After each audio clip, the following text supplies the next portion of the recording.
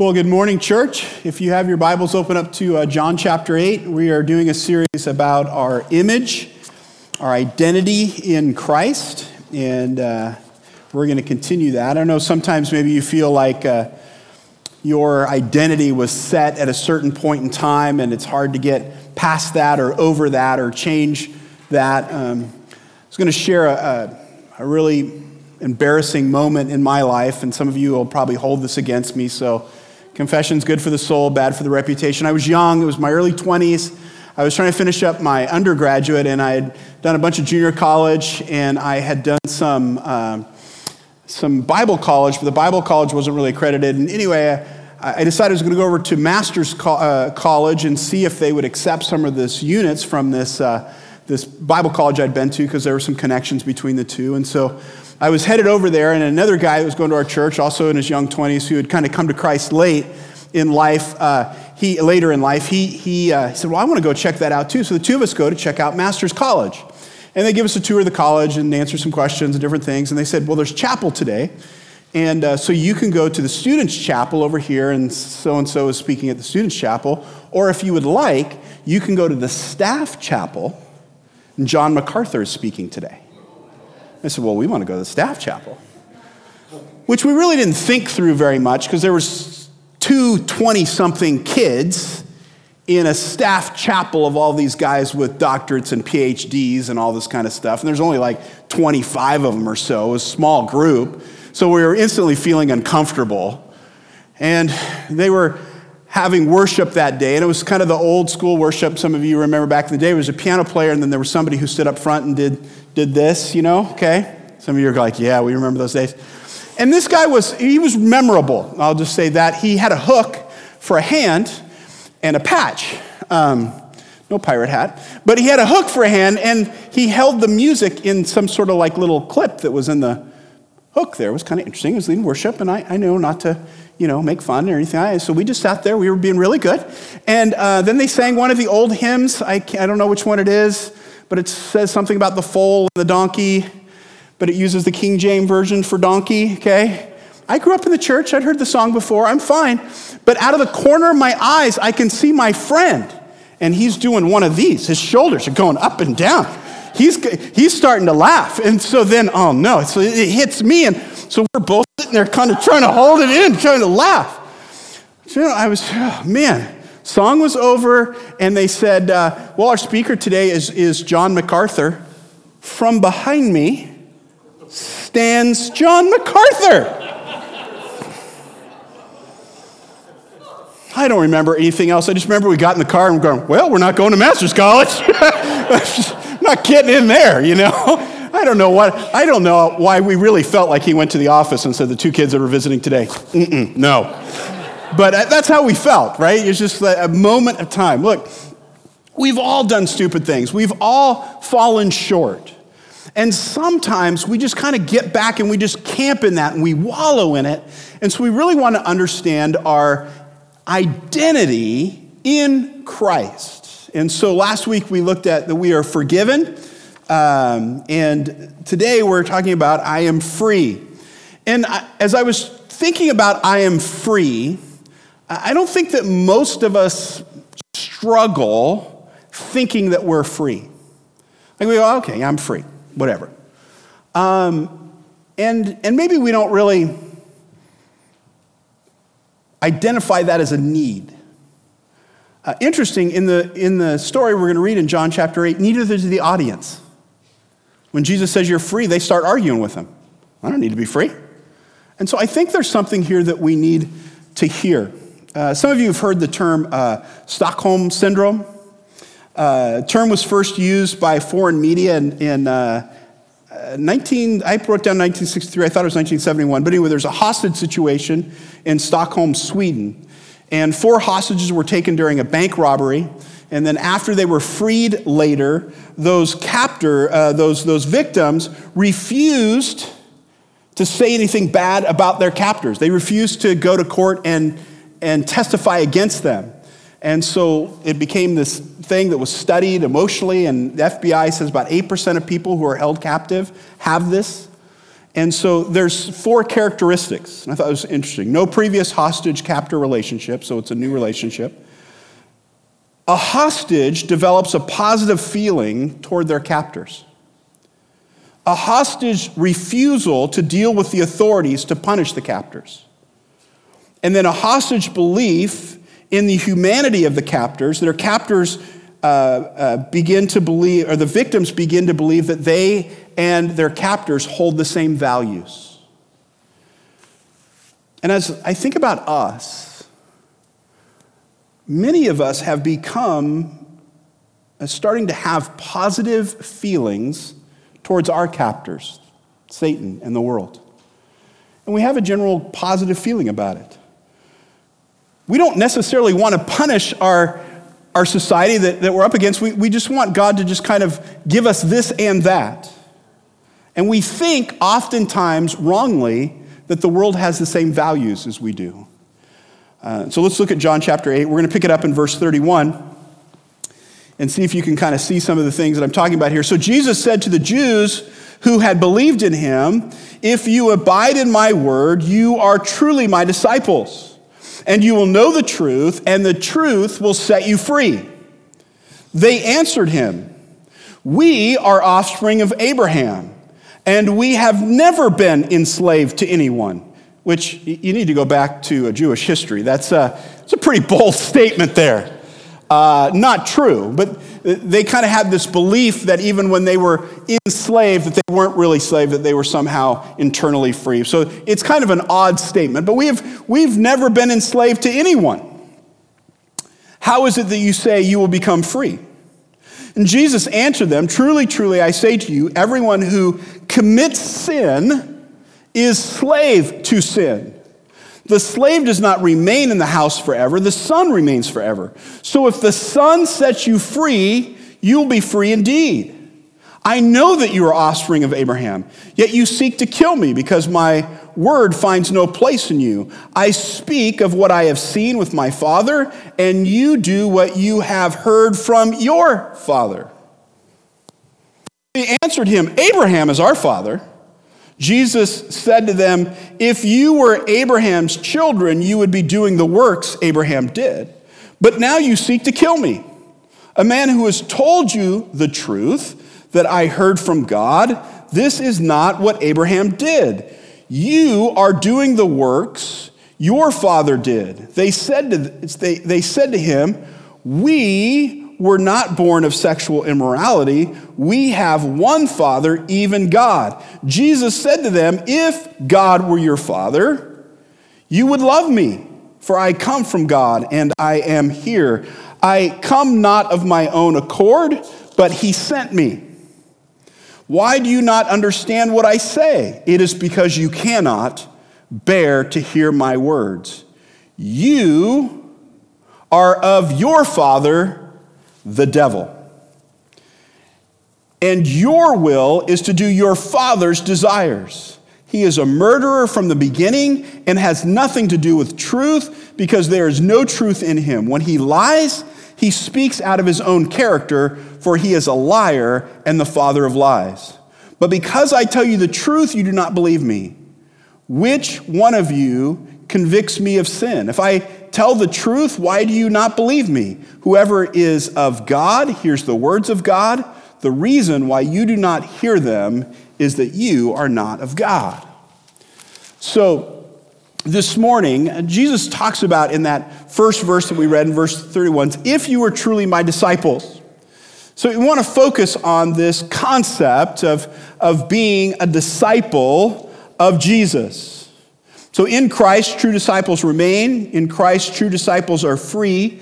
And in Christ, true disciples are family. In Christ, I am free from the power of sin legally and practically, is what we want to see this morning. We struggle with the concept of being free because we don't really believe that we're captive. So we say, freed from what? And Jesus says, look, you're a slave to sin. That's what you're being freed from. We don't understand what freedom really is, which is hard to say too, I know, in American culture, but listen to this definition. The power or right to to act, speak, or think as one wants without hindrance or restraint.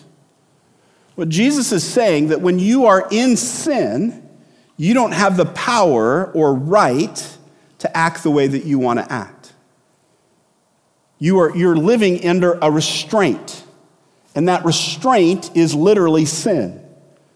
And so Jesus says you need to be freed from that. So we don't understand what it means that what our freedom affords us. We're free to act, speak, and think righteously. So true disciples remain. Not all belief is a saving faith. Notice in verse 31, Jesus said, "So Jesus said to the Jews who had believed in him." Now, the Gospel of John is all about this theme of belief, but this certainly is not a group of people that we would call believers. And as you follow the story, in verse 37, he says, "I know that you are offspring of Abraham, yet you seek to kill me," talking to that crowd. In verse 43, he says, "Why do you not understand what I say? Is it because you cannot bear to hear my word?"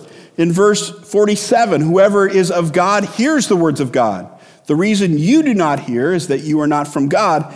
And then he ends this in verse 59. We didn't read all the way down there. It says, "So they picked up stones to stone him." That's not a great believing group. So Jesus says, look, to those of you who think you're believing in me, this is what a true disciple is. True disciples remain. Saving faith results in abiding, verse 31. So Jesus said to the Jews who had believed in him, "If you abide in my word." Now, I don't use the word abide in conversation. Other translations, "If you hold to my teaching," NIV. "If you remain faithful to my teaching," in the Living Bible. "Continue in my word," New American Standard. "Keep on obeying," in another. So the idea is continual learning and application of God's word. That's what it means to abide. It's a continual process. True disciples remain. They keep going. Saving faith remains in verse 35. So he goes on to say, "The slave does not remain in the house forever, but the son remains forever." And so he contrasts this relationship with the son versus a relationship of duty. Now listen to this.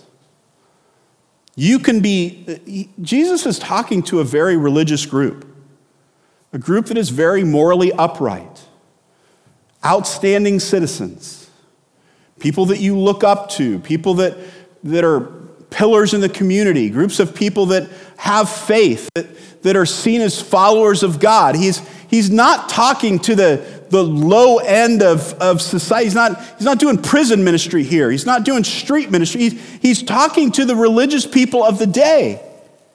And he is saying there's a difference between having a relationship with the Son and just doing things out of obligation. I think we need to hear that. There's a difference of going through the motions and loving and abiding and following Jesus Christ.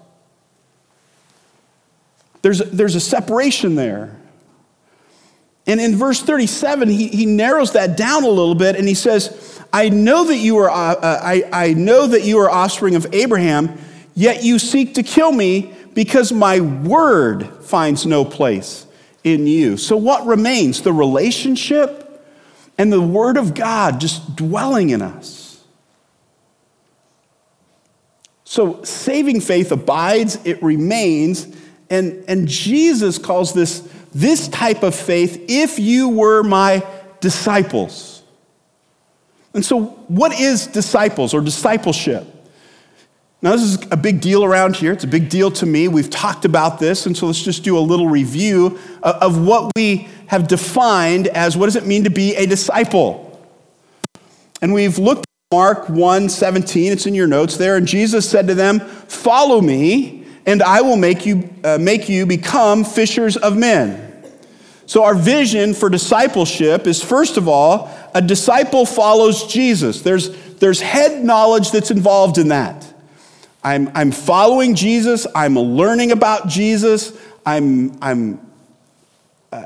learning new things about what it means to be a follower of Jesus. Our head is definitely involved in that. Second, a disciple is changed. Jesus says, follow me. They make a conscious decision. And he says, I will make you. If you follow me, something's going to change. Now hear this. Some of you grew up in the church. I ask you, when did you come to Christ? And it's a little muddy for you. I don't know. I pretty much was born in the second pew, okay? Just disturbing. I grew up in the church. I don't know. I've always been in the church. I went to Sunday school and I did this and I did this. And so that moment, I don't really know. And I just want to say, hold on a second. Because biblically, we are all born into not the church, but sin. We have the sin nature. And what's required of us is to repent and follow Jesus. And that repent means to turn around. And it means that there should be a change that takes place. You say, well, what can I change from when I was 2? You know what? We all grow up with getting some wrong ideas of what it means to be a follower of Jesus. And for some of us, it's just easier to reproduce those wrong ideas and keep down that path than actually make the changes and follow Jesus. And so for us, as we're reading through Scripture, if you're doing the New Testament or in the Old Testament, if you're doing the reading, we ask these questions. Who is God? What has he done? Who am I? What am I called to do? And sometimes when we read Scripture, we go, man, that's not what church looks like. That's not what following Jesus looks like. And so what does it mean to be a disciple? Follow me, and I'm going to make some changes. Changes need to take place. And then he says, and so that's a heart change, right? There's things in our heart that need to change. So head, we're following Jesus. Heart, we're making changes. And then he says, I will make you become fishers of men. That means I'm going to put you on mission. And those are what we do with our hands, how we're serving. So being a disciple involves our head, our heart, and our hands in following Jesus. And Jesus says, if you're my disciple, right, you are going to remain. You are going to continue. You are going to abide. That's what it means. But you're not my disciples because you're not doing those things. True disciples remain. Second, on your notes there, B, true disciples are free. So Jesus says, you will know the truth, and the truth will set you free. And then verse 36, so if the Son sets you free, you will be free indeed. Now we have these ideas of freedom, and again, we grew up in a free society, and we think that we're free, however that looks, but the idea here is that we were born slaves to sin, and God is going to set us free from that. So free from slavery to sin. Most of us, if you grew up in the church, you're going, I can't picture a time when I was a slave to sin. Some of you are going, yeah, I know exactly what you're talking about. And so there's this process that's taking place in us where God is freeing us from that. And keep your fingers here. If you could turn over to Romans chapter 8. Let me just kind of go a little bit deeper in what it means to be set free. In Romans chapter 8, we're just looking at the first couple verses. We don't have time to look at every passage here, but just grabbing this, it says in chapter 8, it says, there is therefore now no condemnation for those who are in Christ Jesus.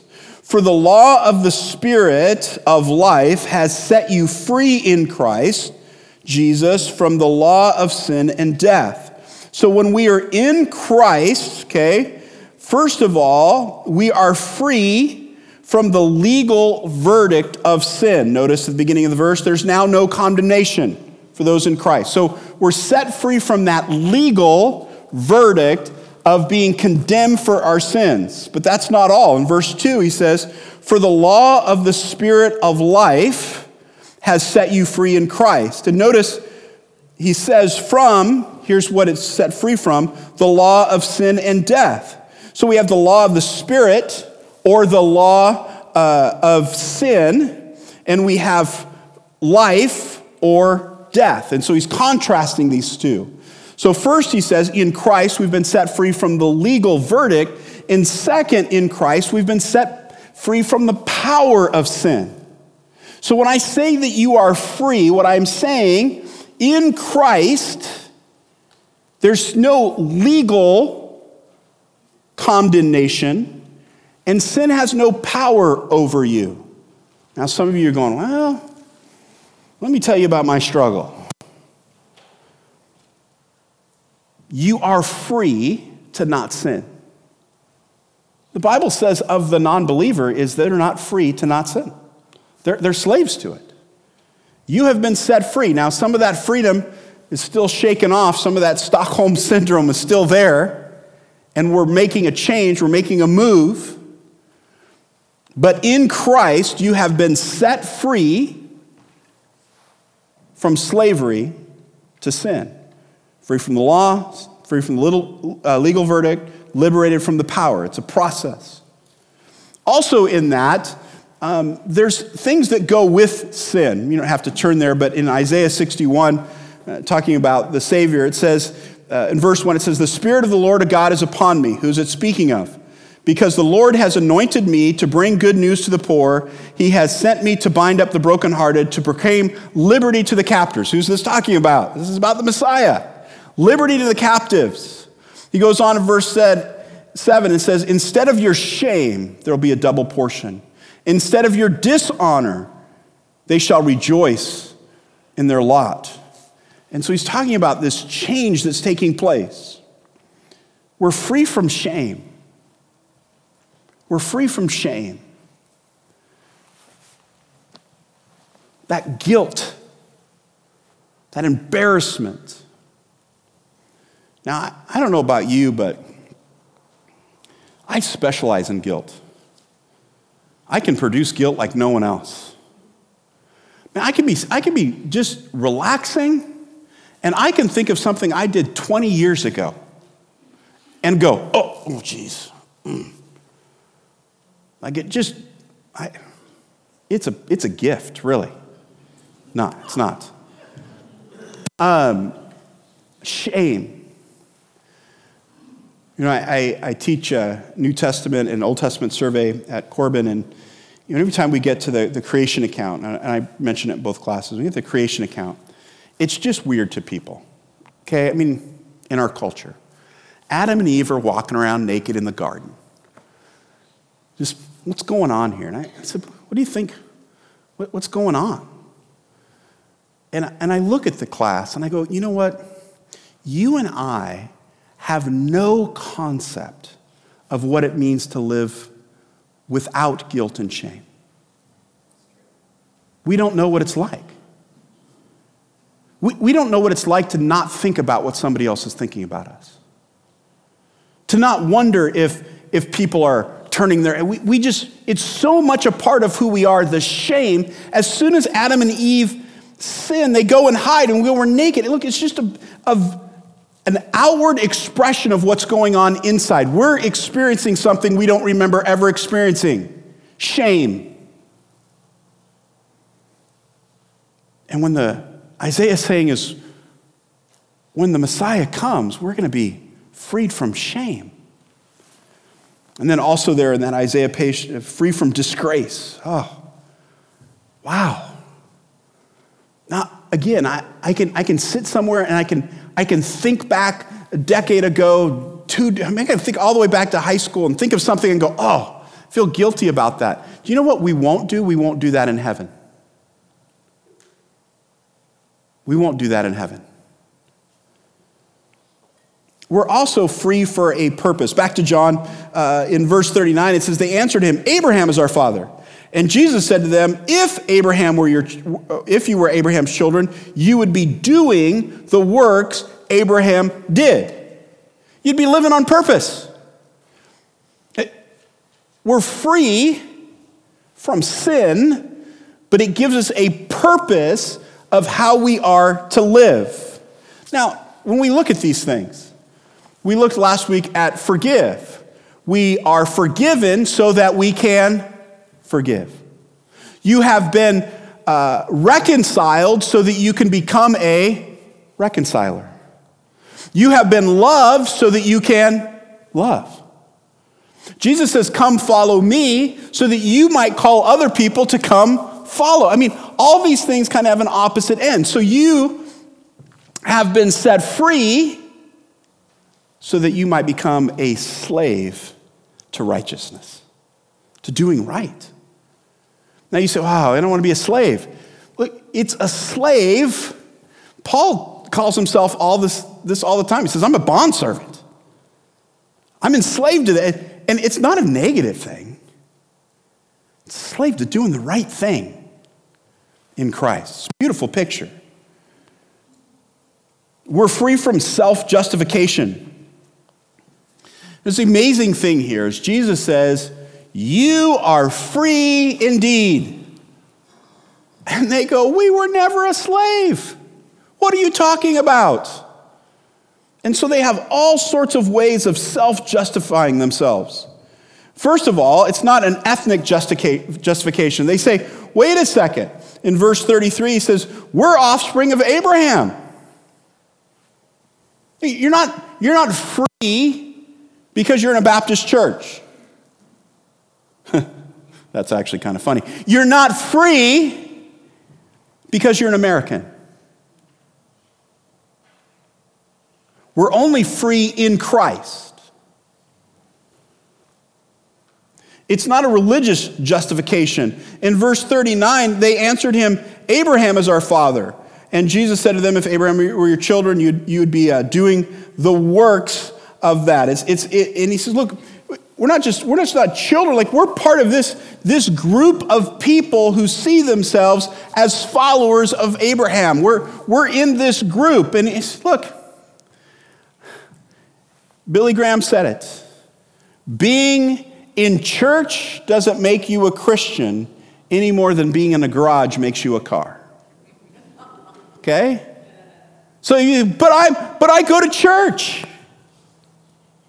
But I believe in Jesus. Good, the demons believe in Jesus as well. And they're actually afraid of him probably more than you are. It's more than that. And then they go on in verse 41, he says, you are doing the works your father did. And they said to him, we are not born of sexual immorality. We are moral people. You're not justified because you're good. It's not a moral justification. God isn't great on a curve. Now, listen, that's good news. If God grades on some sort of curve, if it's based on our moral works, then what's the point? I mean, at what point do we need to arrive at? Is it kind of like 51%? Well, that's still a failing grade, so we don't think that. Well, like a B, 80%? Well, how much moral goodness equals 80%? And what if you achieve 80% and find out it's 85%? Oh, you just need to do just a little bit more. If you would have worked just a little bit harder. That is an unfair system. And so it's not based on how morally good you are. Because you know what? You're not morally good. You're a slave to sin. The audience says, no, we're not. And my fear is talking to a Baptist church that you're going, no, we're not. We're good people. We're better than most. I'm morally good. It's not enough. It's not the answer. True disciples are free. They're free. Look, if you're here this morning, and maybe this is new to you, or you're kind of wrestling with, wait, I've been in the church for a long time, Dave, what do you say? I'm saying that the key is being in Christ. How do we know if we're in Christ? Jesus says, abide in me, follow me. The point is that we need to make a decision to follow Jesus. We need to repent of our sin and go a different direction. Even if your sin is just simply thinking you're morally good enough. Even if your sin is just thinking, well, I'm a Baptist, so I'm in. Even if your sin is just holding up your head thinking you're better than everybody else around you. Whatever it is, we need to turn from that and believe alone in the Lord Jesus Christ. And so this morning, a little gut check. Am I morally justifying myself? Am I justifying myself because I'm in a Baptist church? Am I justifying myself because I came from a good family? You know, I'm in the good family tree. Or have I personally committed my life to the Lord Jesus Christ and seek to follow him? And when we do that, true disciples are family. And he makes this great distinction between the slave and the Son. In Christ, we're eternal. The slave does not remain in the house. The Son remains forever. In Christ, we're eternal. In Christ, you are free from slavery to sin. In Christ, we should be rooted in God's word. You know, we pull out a study here and we say, hey, let's all read this. And those that are close to me and spend a lot of time with me, they fear this phrase from me greatly. I have a book. There's just not a situation where I'm in where I'm not talking to somebody and I go, oh, I know a great book for you. Okay? Some of the guys that I disciple will be like, no books. Ugh. So we have a book that we're doing together. And man, a few people said, I just don't have time. And I want to look at that again and go, I don't know how long it takes you to read a page. It is not that time consuming. You know, I promise you could read that and still get to the second puzzle in Wheel of Fortune, okay? I mean, so we can read that together. And it's just this amazing process of going through something in a community, being rooted in God's word. And when we're all reading the same thing, we can use some of the same language. In Christ, we have a purpose to do the will of the Father. And in Christ, we have a rich inheritance. I mean, there's an allusion to this in that phrase in the sonship.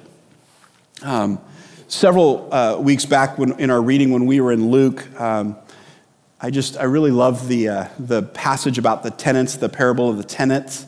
And if you remember, I called him the king. He's the landowner. He builds this vineyard and he rents it out to other people. And then he sends somebody to go collect his portion, and they don't give, and some of them they kill, some they just beat up and send away. And so the king says, well, I'll send him my son. They'll respect my son. And they say, boy, if we kill the son, then we can inherit this. Which seems really weird, but in that culture, if you didn't have an heir, your inheritance went to the number one master of your house, the slave. And so they actually had a right thinking there. As we kill him, then we get the inheritance. And which is really funny to me because I've been doing all this stuff on this image and who we are, and one of them that just really stands out to me is we have this great inheritance. And so they say, if we kill the son, then we can have the inheritance.